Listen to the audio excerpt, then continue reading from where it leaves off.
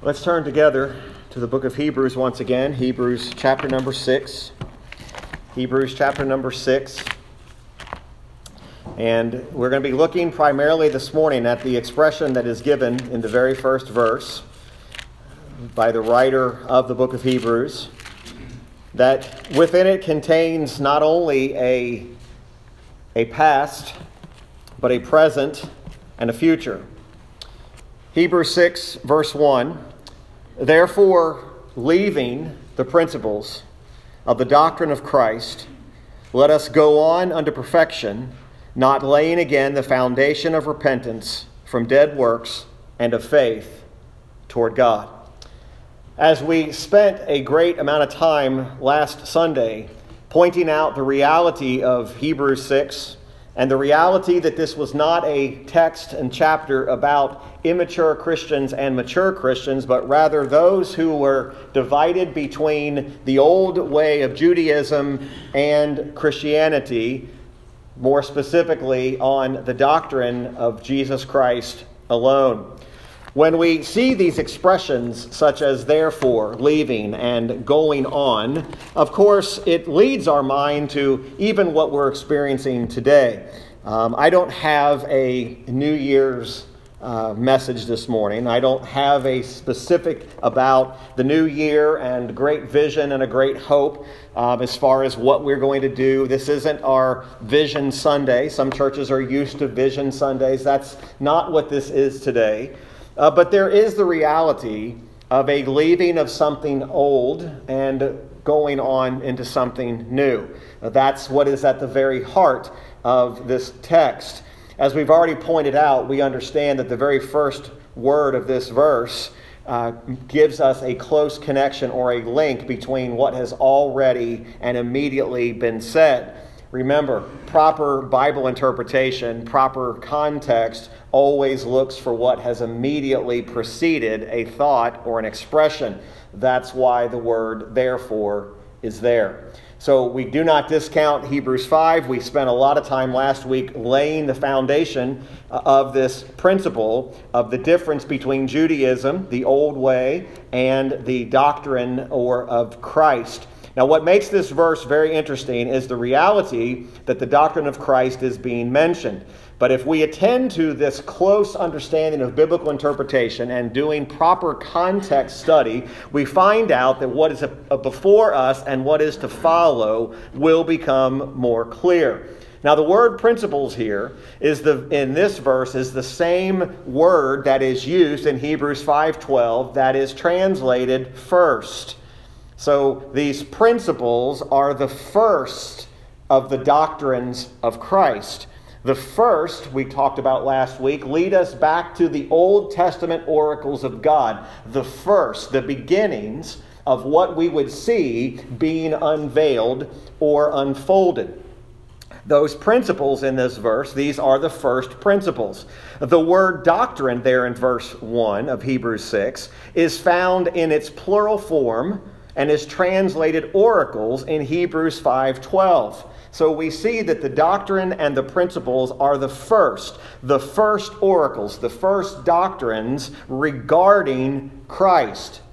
Now, if that's where this was to stop, then the writer would have simply said, therefore, leaving these principles of Christ, he would have said there's nothing else further to do. But he says, let us go on unto perfection, which tells us that the very first oracles, the very first principles of doctrine, were not complete in and of themselves. Again, points us back to Judaism and points us back to the law and points us back to what the Old Testament shadows were pointing to. Remember, I used the terms last week, shadows and substance. Shadows and substance.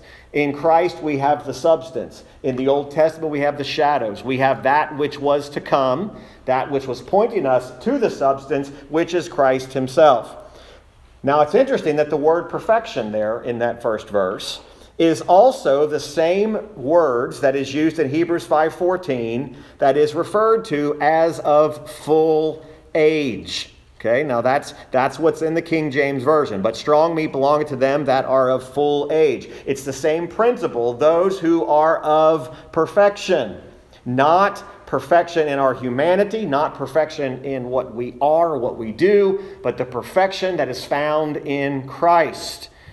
This is that perfection that he is telling us to go on to. It is extremely clear that the writer of Hebrews is connecting and linking these thoughts together, and as I said last week, had no intention of decoupling these chapters. He had no intent of saying, now I'm starting a new chapter and I'm starting a new thought concept, I'm starting a new principle. He said, no, these are eternally linked together.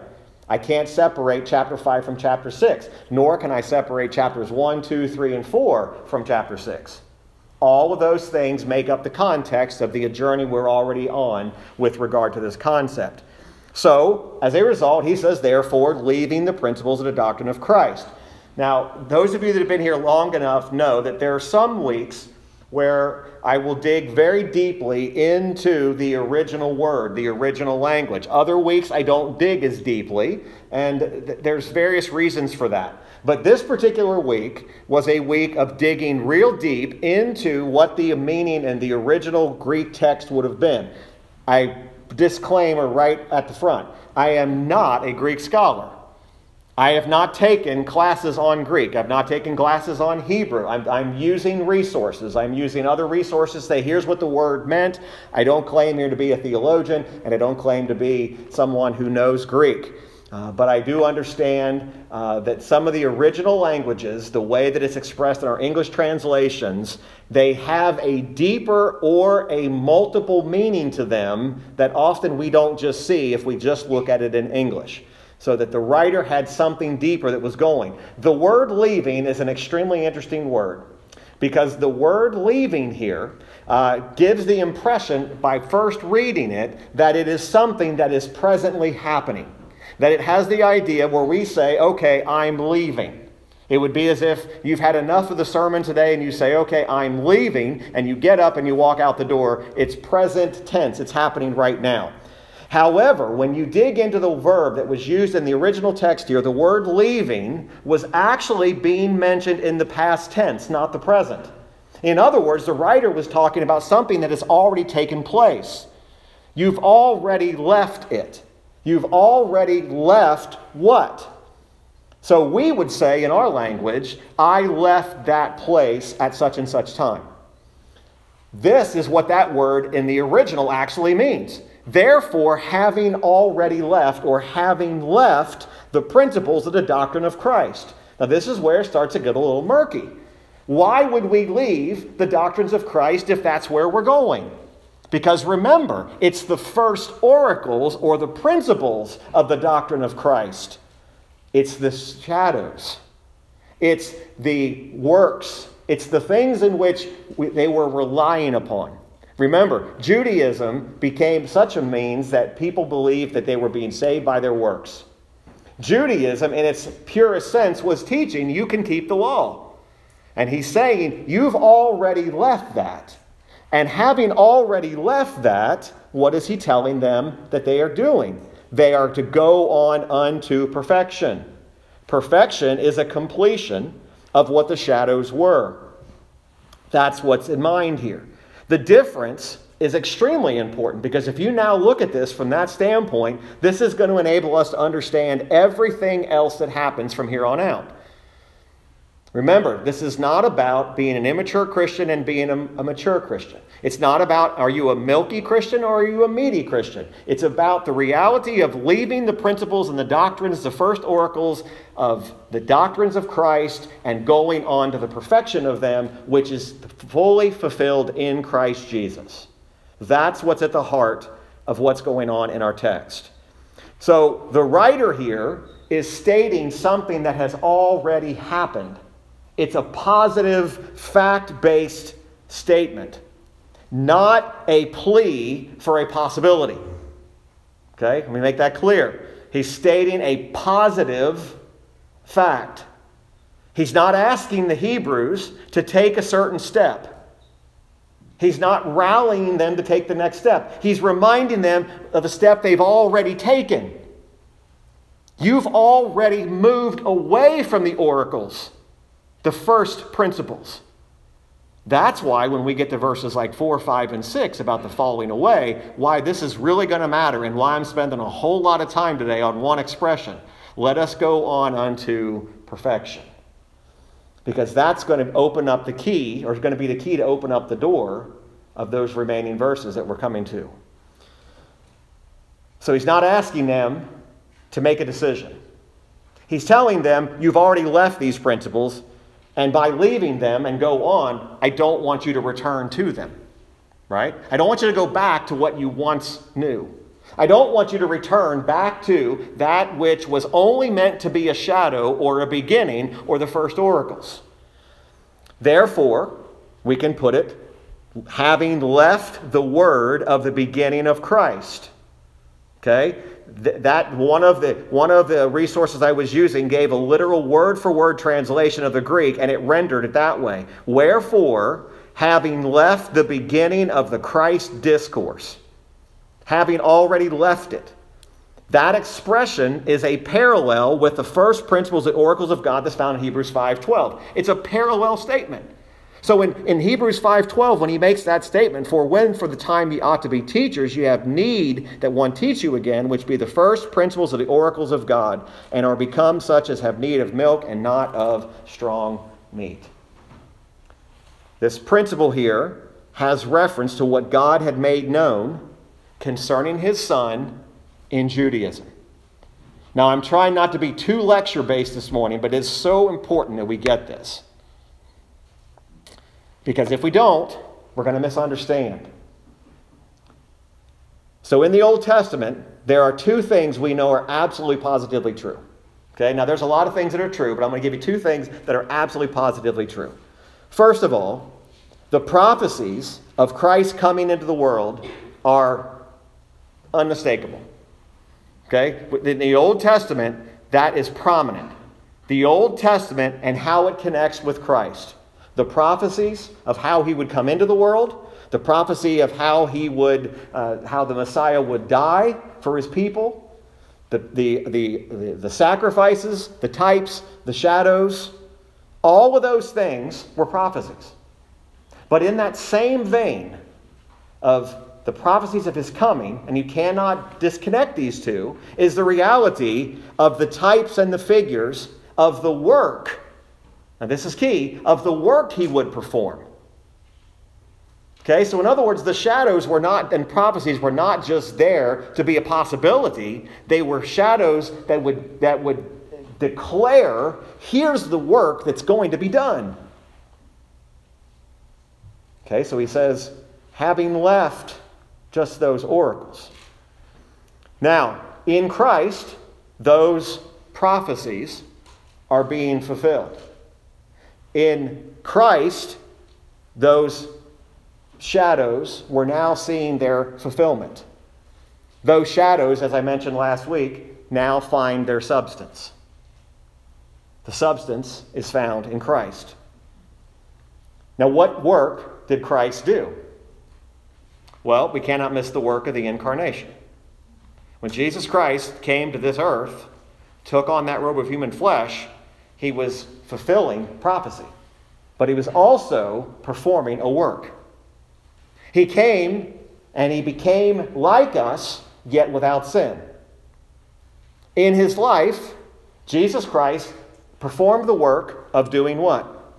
Perfect obedience. Never a hint of sin. Never the possibility of sinning. Perfect life was required to Jesus to live in order to fulfill the prophecies and the promises. He had to be sinless, and he had to keep the law perfectly. Did Jesus Christ keep the law perfectly? Absolutely he did. He performed a work. We have the incarnation, the work of the incarnation. We have the work of his life. He performed the work of death. Jesus Christ had to die, not just be punished, and not just be brought close to death, but he actually had to die. In his death, he accomplished and performed a work. He actually performed the work of atonement. He actually performed that which the sacrifices were shadows of.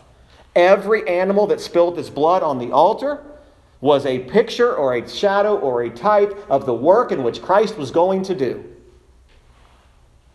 It's a work. You're seeing a running theme here. He worked the work of death. The resurrection. Imagine preaching a gospel with no resurrection. Then you have no gospel. Imagine preaching a gospel with no death. Then you have no gospel. You had to have a death. That death could only come as a result of the incarnation, and could only come as a result of a perfect life, obedient to the law. Everything builds upon each other. That's why you can't just start with Jesus Christ and talk about the resurrection and not talk about the incarnation, not talk about his perfect life, and not talk about his death. The work of resurrection. On the third day, according to prophecy, Jesus Christ gets up from that grave. He raises from the grave, just as it was prophesied that he would. What about the ascension? Jesus Christ died, was buried, rose again on the third day, was seen by many witnesses, and at the appointed time and the appointed hour, he ascended back to the right hand of the Father, which we've learned is the mediatorial role in which he is seated right now as our mediator. That's where he is seated right now. Someone says, where is Jesus Christ? He is not in the world today, like that old hymn says. The Holy Spirit is in the world today. Jesus Christ, as in the bodily form, in that sense, is not in this world. He's at the right hand of the Father. All of these works were fulfillment of the prophecies. Now, all the way back in Hebrews 3:1, we know that the writer understood that there was an understanding of these truths at some level and at some point. Here's what Hebrews 3:1 said. This has been a while ago. We were in this chapter. Wherefore, holy brethren, partakers of the heavenly calling, consider the apostle and high priest of our profession, Christ Jesus. Okay? Now notice, they're using a phrase and they're using words to describe Christ Jesus. He calls them holy brethren. He calls them partakers of the heavenly calling. Consider the apostle and high priest of our profession. This tells us that these Hebrews had an understanding of what all this meant. Okay? Again, this is foundationally key when we get to the falling away verses. This was not people who had not known it and had not known these truths. These were people that were tempted to go back to Judaism, leaving the principles of perfection. Now, we sit here today and say, how would that even be possible? Because we sit here today and hopefully we say, I would never consider bringing in the sacrificial lamb today and provide the shadow again when the substance has already been provided. Right? But yet this goes deeper than that. They were even going back as far as to begin the process of believing that the works in which they were doing were somehow leading to their own standing before God. So they had left what we'll refer to as the ABCs of Judaism. They had already left that. That's why the writer in those first expression of Hebrews 6 says, having already left that, let us go on to the perfection that is now the substance. Now, we're not going to get anywhere close to these two headings today, but I'm going to break this the next few weeks. I'm going to break the entire chapter up into two main thoughts. Now, again, there are men that are a lot better at me than doing this, and that's fine. But I'm going to give you two main headings that covered all of chapter 6. The first heading is this: a return to Judaism crucifies the Son of God a second time. That's Hebrews 6, verses 1 through 8. So the main overriding concept is going to be, if these holy brethren could and would go back to Judaism, they would crucify Christ a second time. Okay? That's the main idea. We're going to get a lot deeper into the weeds on that, but that's the main idea. The second heading will be a reminder of better things in Jesus Christ bring sure comfort and hope. That will be Hebrews 6, verses 9 through 20. Okay? Two main ideas, two main headings. So let's park a little bit longer on this phrase, let us go on unto perfection. The perfection here is an identifier of what in Greek is a definite article. In other words, that article explains the noun. It explains who is being thought of. It is set in relationship to that first phrase of the doctrine of Christ. In other words, here's what I'm saying. The word perfection is directly related to the doctrine of Christ. They are inseparable. They're related. In other words, one is speaking about the other, right? So the principles of the doctrine of Christ, it's speaking about the other, but yet it's speaking of a going on to that which is further. Okay, now I know this is a little bit deep, so just bear with me. But notice that the beginnings, again, and this will make sense, hopefully, that the word says the beginning of Christ, not of the Lord Jesus Christ. The initial thoughts of the Old Testament shadows was meant to point specifically to a Messiah, Christ the Messiah. So when we think about the Old Testament, you cannot think about Abraham walking around saying Jesus Christ or thinking about Christ his Lord. What he was seeing and believing was the promise of a Messiah. Okay? He was, and that's when Jesus himself said that Abraham rejoiced to see my day in the book of John. He wasn't saying that Abraham walked around telling everybody about Jesus Christ our Lord. Okay, does that make sense? That's really got to be clear, because we've got this real weird theology that's starting to brew, even in some Reformed circles, where we're starting to so put Christ in there. And again, he's on every page, he's on every chapter, but we're starting to kind of change the narrative to where people begin to say, well, they were talking Jesus Christ in the temple. Or that when every time a lamb was slain, that they were saying, this is a shadow of Jesus Christ. It was a shadow or a picture of the Messiah. That's why when Malachi, when we just finished reading, he talks about a messenger. Well, what in the world does the messenger have to give if we already know the full story? Right? The messenger was to tell about Christ. Now it gets even more specific, so that when John the Baptist finally comes onto the scene, John the Baptist is now using terminology like this: behold the Lamb of God. He's not just saying, behold the Messiah. Now he's saying, behold the Lamb of God that was slain. And the same Jesus Christ that he says, I'm not worthy to even tie the latchets on his shoes. You realize John the Baptist had a clearer view of Jesus Christ than Abraham did. Do you realize how clear our view of Christ is right now? You have this substance who's already come. He's already fulfilled, already done the work. He's already ascended. And now you and I are looking back at what he's already done. When John the Baptist announced that Jesus Christ was coming, it was all happening real time. He's pointing to the substance. This perfection, then, this is the contrast between Judaism and what we're going to call Christianity. I'm using that term very loosely because everything today that's called Christianity is not Christianity. Okay, please get that. And I don't care if it's something Christian church. That doesn't make it a Christian congregation. So the word Christian is used scripturally. It's in the Bible. But not everything is Christian. But that's what the difference is between Judaism and what we would refer to as biblical Christianity. That which is referred to as the perfection is the full revelation which God has now made of himself in the person of his incarnate Son. The perfection is a reference back to the revelation of this incarnation of the Son, who is just as much God. He is no longer covered in veils and types and shadows and pictures. He is now unveiled.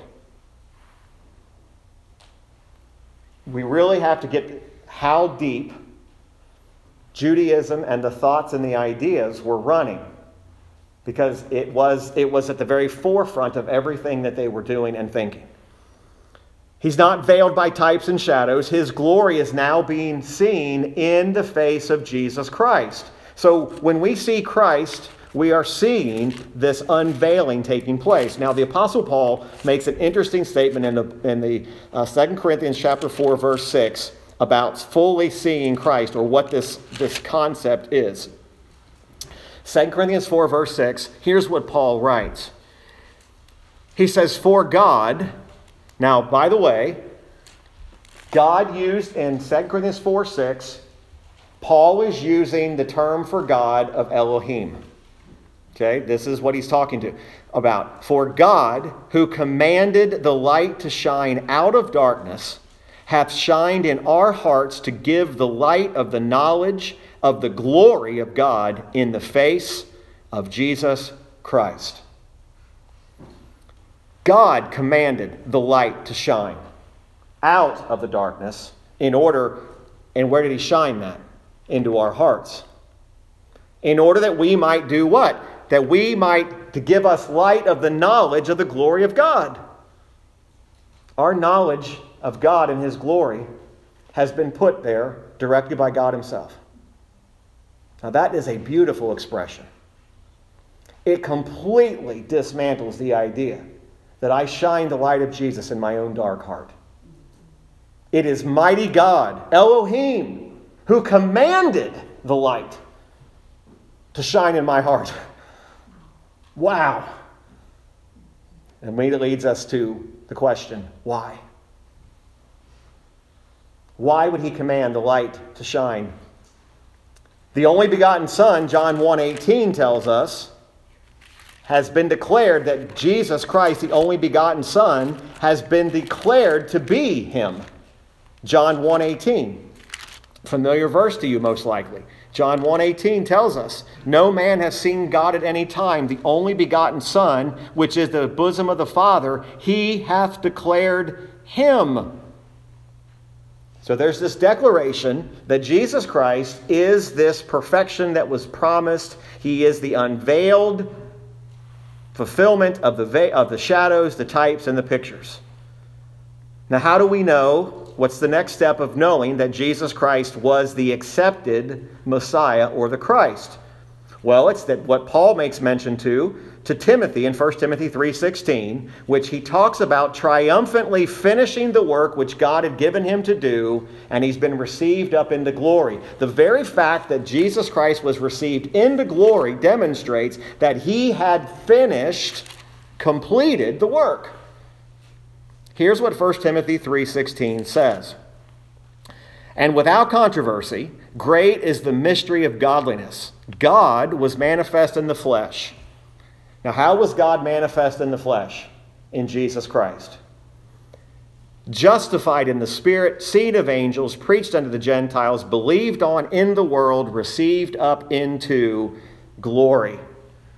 So he's been received into glory, and upon an exalted throne, Christ is now where we're to set our affection. Colossians 3:1 now makes a little bit more sense as to why Paul says, "Set your affections on things above." He wanted the church at Colossae to have their eyes to the very place where Christ is seated, which is at the right hand of the Father. Colossians 3:1 says that very clearly. "If ye then be risen with Christ, seek those things which are above, where Christ sitteth on the right hand of God." Set your affection on things above, not on things on the earth. Paul very clearly wanted the church at Colossae also to go on to that perfection. Now remember, Colossians is filled with shadows, pictures, and types, and a reminder of who Jesus Christ is. So we're dealing with the very same concepts in the book of Hebrews. Let us go on to perfection. Not just of Christ or the Messiah, but of the Lord Jesus Christ and where he is seated. The second thought about this perfection Again, wherefore, having left, let us go on to perfection. Again, that first word looks back to everything the writer has said previously. Hebrews 6:1, although it's the first verse of chapter 6, is really a conclusion that's being drawn from the previous 5 chapters. I hope I'm not confusing you, because I just said there's no beginning, but it's a conclusion. Therefore, here's the conclusion of the first 5 chapters. Here's what's in view. The very fact that God has now spoken to us in and through His Son. What has He spoken to us about? He has spoken to us about the very nature of who He is. He has spoken to us about not only the nature of who He is, but the substance of who He is. Colossians, Paul describes Him as the one, Christ, who upholds all things by the word of His power. He's described as being He Himself has purged our sins. And as a result of the purging of our sins, He has sat down on the right hand of the Father on high. Having been made, the Bible says, so much better than the angels, He hath by an inheritance received a more excellent name than they. Back to the reference of the angels, which we did months ago. In view also of the further fact that He was made in all things like unto His brethren. Goes back to the incarnation. That He might what? Be a merciful and faithful high priest. To make a propitiation for the sins of His people. He has finished the work. The finishing of the work is demonstrated by the crown that He wears of glory and honor. The fact that He was received up into heaven. The fact that God the Father accepted everything that Christ had done was evidence that you now have a perfect picture of the substance. This is what you're to go on to. Thirdly, this let us go on to perfection has a reference to the apprehension of the divine glory of Christ. When we talk about Christ's glory, what are we talking about? Just His person, just His perfections, or just His position? We're talking about all three. When you see Christ's glory fully revealed, people use the word glory. They throw it around like it's something that really doesn't have a deep meaning to it. But do you know what it actually takes to apprehend the glory of Christ? That means you have to be able to apprehend His person. Jesus Christ, the person. He's not a spirit. He's not a ghost. He's a person. You have to be able to grasp that, and that's just 1/3 of His glory, His person.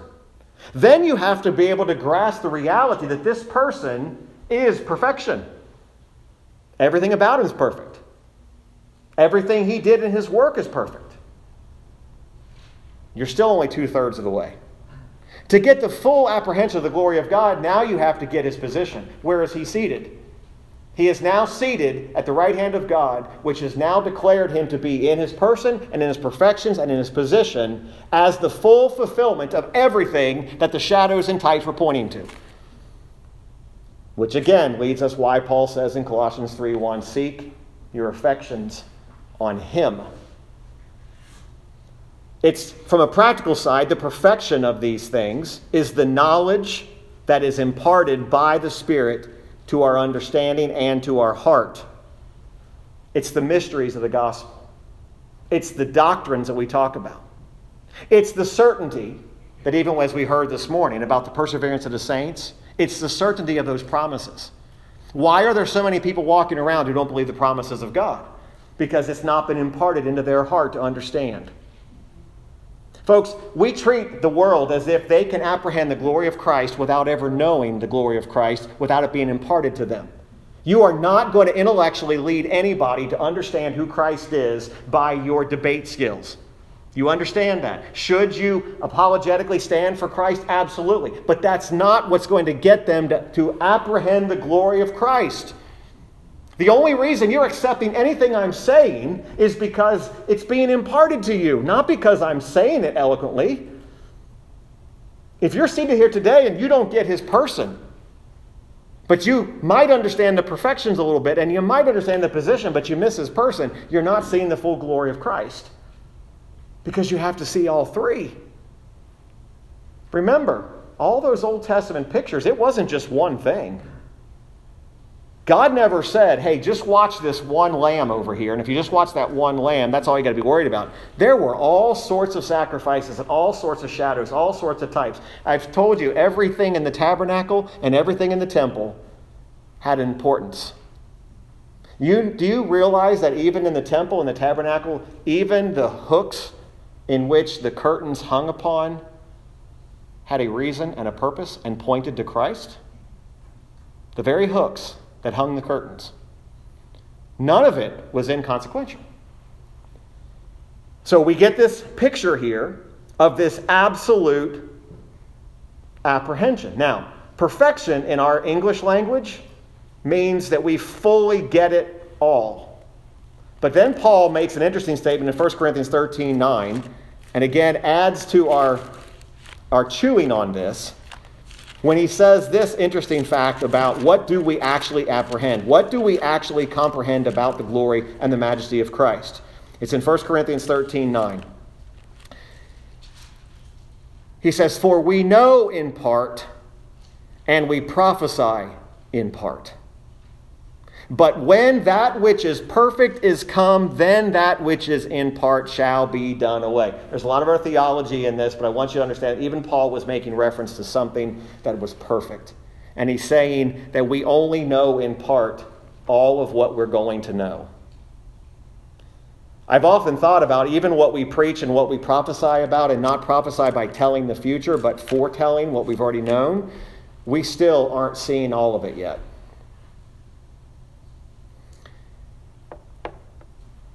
1 Corinthians 8:2 says, "If any man think that he knoweth anything, he knoweth nothing yet as he ought to know." So when a man gets to the place where he says, "I got it, I know it," Paul says, you actually don't know anything. So the point here today is not saying, do I apprehend and comprehend everything about this glory of Christ? No. But what did Paul say in Philippians 3:13 and 14? He says, "Brethren, I count not myself to have apprehended, but this one thing I do, forgetting those things which are behind and reaching forth unto those things which are before, I press toward the mark for the prize of the high calling of God in Christ Jesus." So what was the writer saying when he said, "Let us"? Did he include himself in this? Was he including himself saying, I am tempted, I've been tempted to go back to the ways of Judaism? Or was he linking himself there as a resolution to do the very thing in which he was writing about? Now remember, that stinging accusation, it was made in Hebrews 5:11, told us about one of the things, and it was, "Of whom we have many things to say and hard to be uttered, seeing you are dull of hearing." Remember, the writer talked about dullness. He talked about spiritually being dull, spiritually not where you're supposed to be. I think it's a little bit of both. Let us go on. The writer is including himself in not being tempted to go back, but also to pull them along to show them of where they ought to be. I think the writer was saying, I'm going to press on to show you the most glorious and set before you the most glorious things concerning Christ, so that you are not tempted to go back to that which was only meant to be the first oracles. I recently read, and I can't tell you where this was, and I can't even tell you the full context. I read of a church, and I don't think it was in America. I don't think it's happened here yet. Churches that are returning to animal sacrifices as an atonement. They're going back to an atoning, almost in the same principles, a once-a-year atonement. Why, if you have apprehended the glory of Christ, would you even think about that?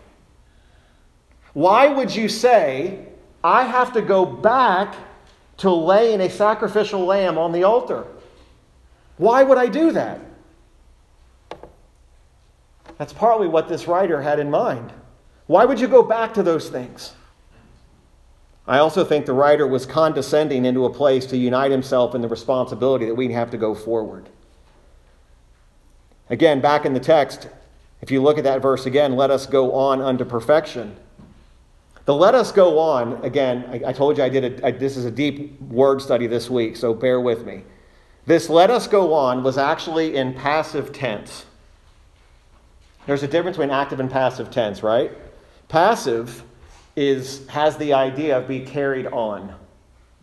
Passive would be like if you were in a sailboat. If you've ever been in a sailboat, you are dependent upon the what to carry you along. The amount of wind's going to carry you on. How much strength is behind that wind? That's what the writer has in mind here. Let us be carried on. And one of the word books that I looked at actually gave the illustration that's taken from the progress which a ship makes before the wind when it's under sail. Now, in those days, they would have understood what a sail is because there was no motorized boats. We get that, right? The concept would have made sense. Let us be carried along like one of our boats with a sail. So this go on to perfection, it is in a passive sense. Now, does that mean that our will has nothing to do with it? Does it mean our affections have nothing to do with it? If that was the case, Paul never would have said, set your affections above. So this doesn't mean that you get on this boat and you just sit there and you say, okay, now we go.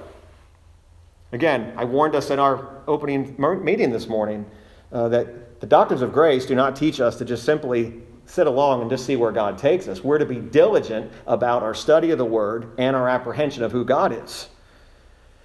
But this is the responsibility of God's people to excite and bring believers to make progress in this knowledge of divine truth. That's what the writer has in mind. Not only do you need to move on from the first oracles, but you need to be carried on and make progress in your divine knowledge of Jesus Christ as the substance.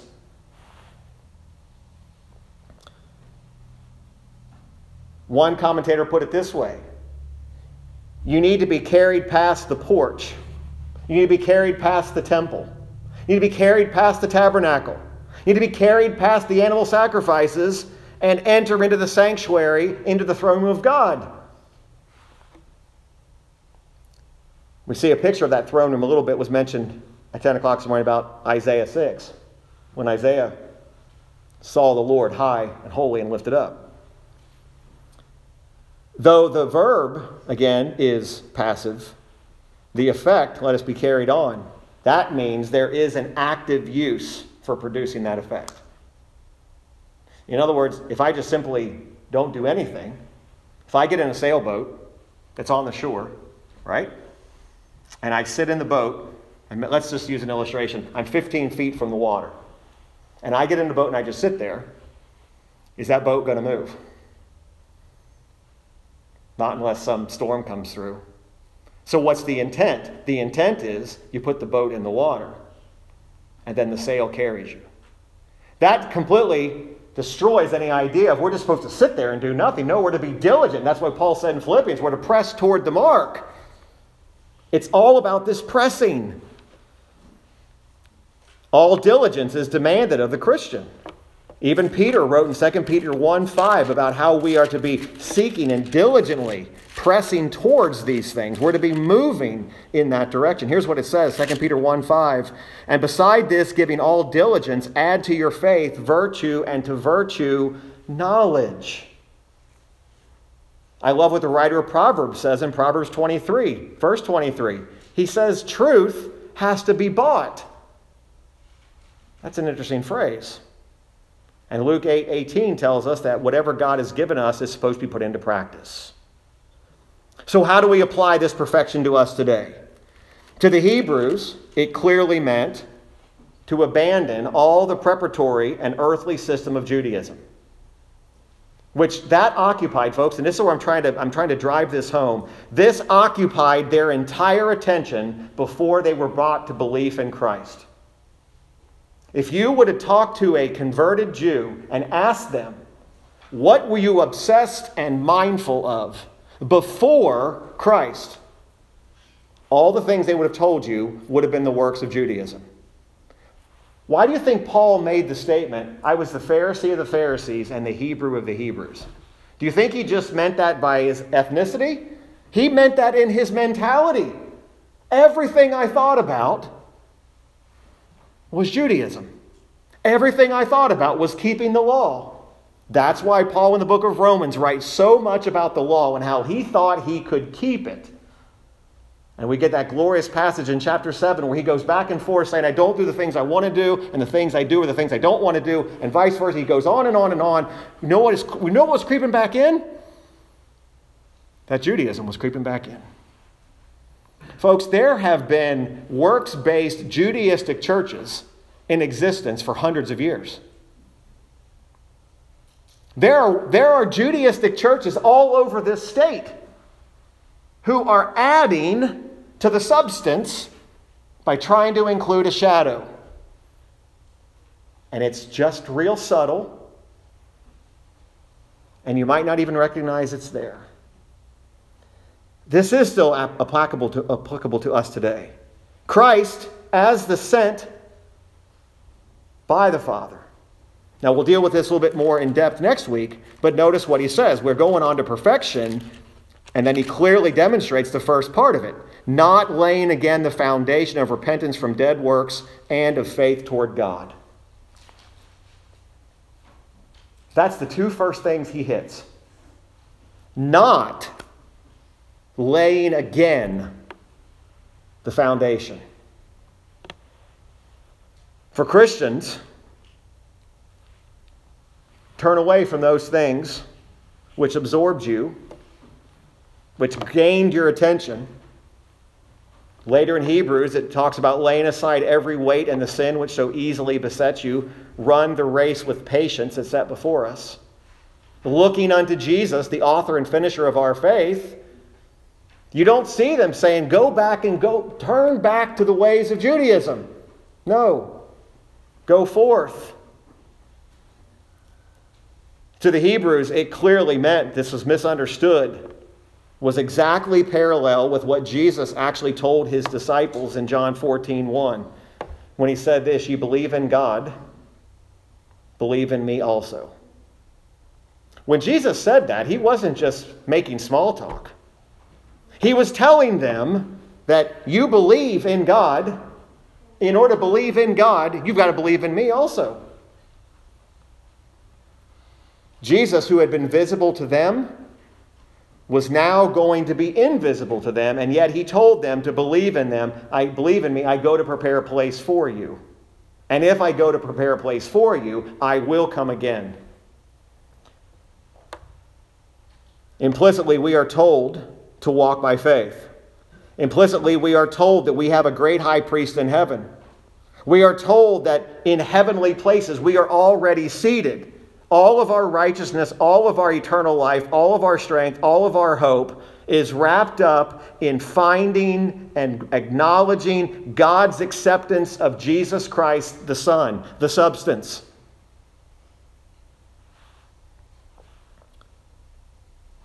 We think on the things that he's done for us. He's adopted us into the family.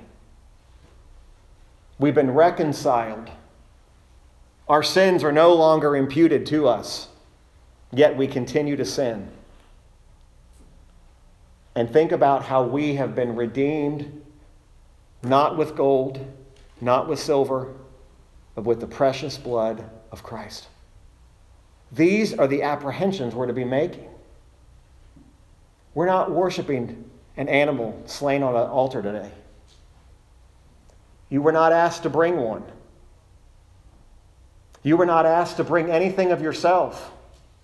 But we're all being commanded and told, but look unto Jesus, the author and finisher of our faith.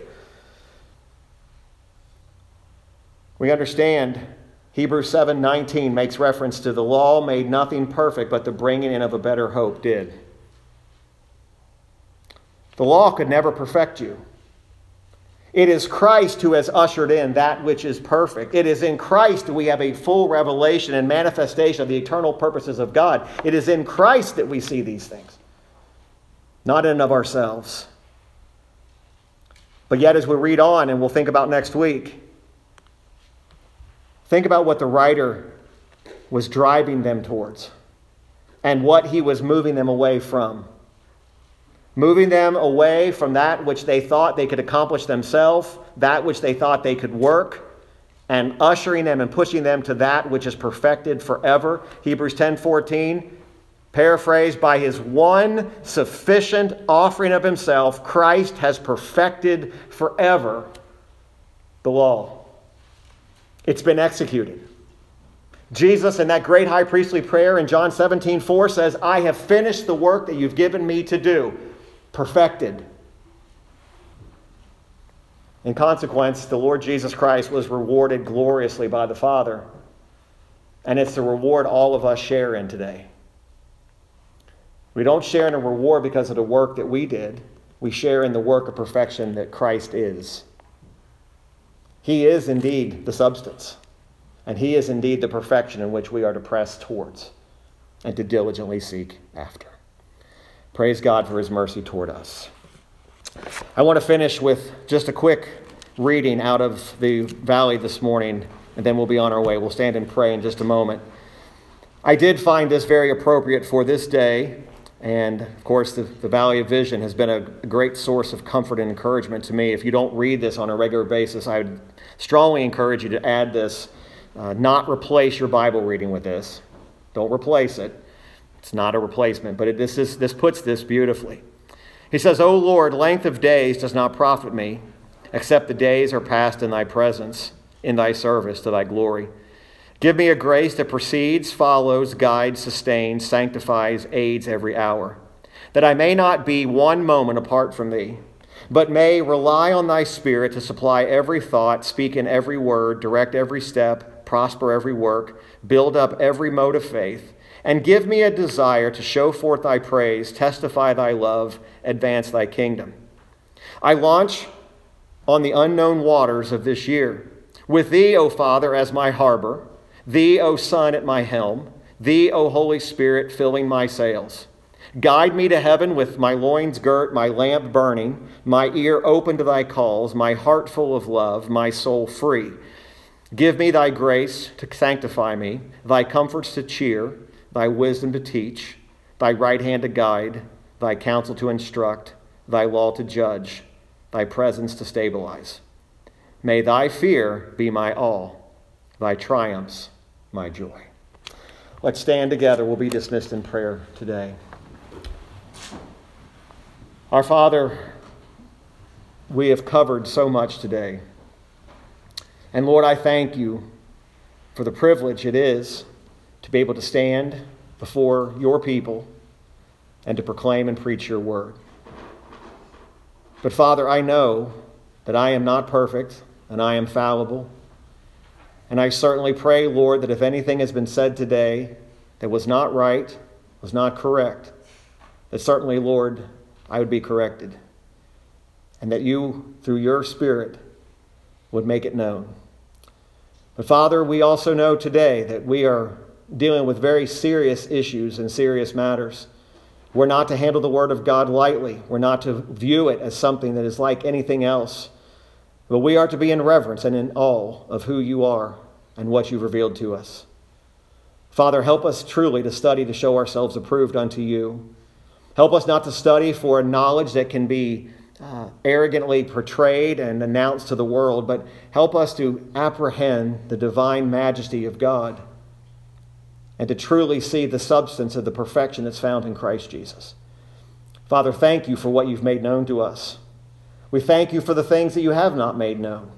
In your sovereignty and in your will, there are many unknowns. But may we trust in you, and may we go forth from this place rejoicing and singing psalms and hymns and spiritual songs in our hearts because we know the Redeemer.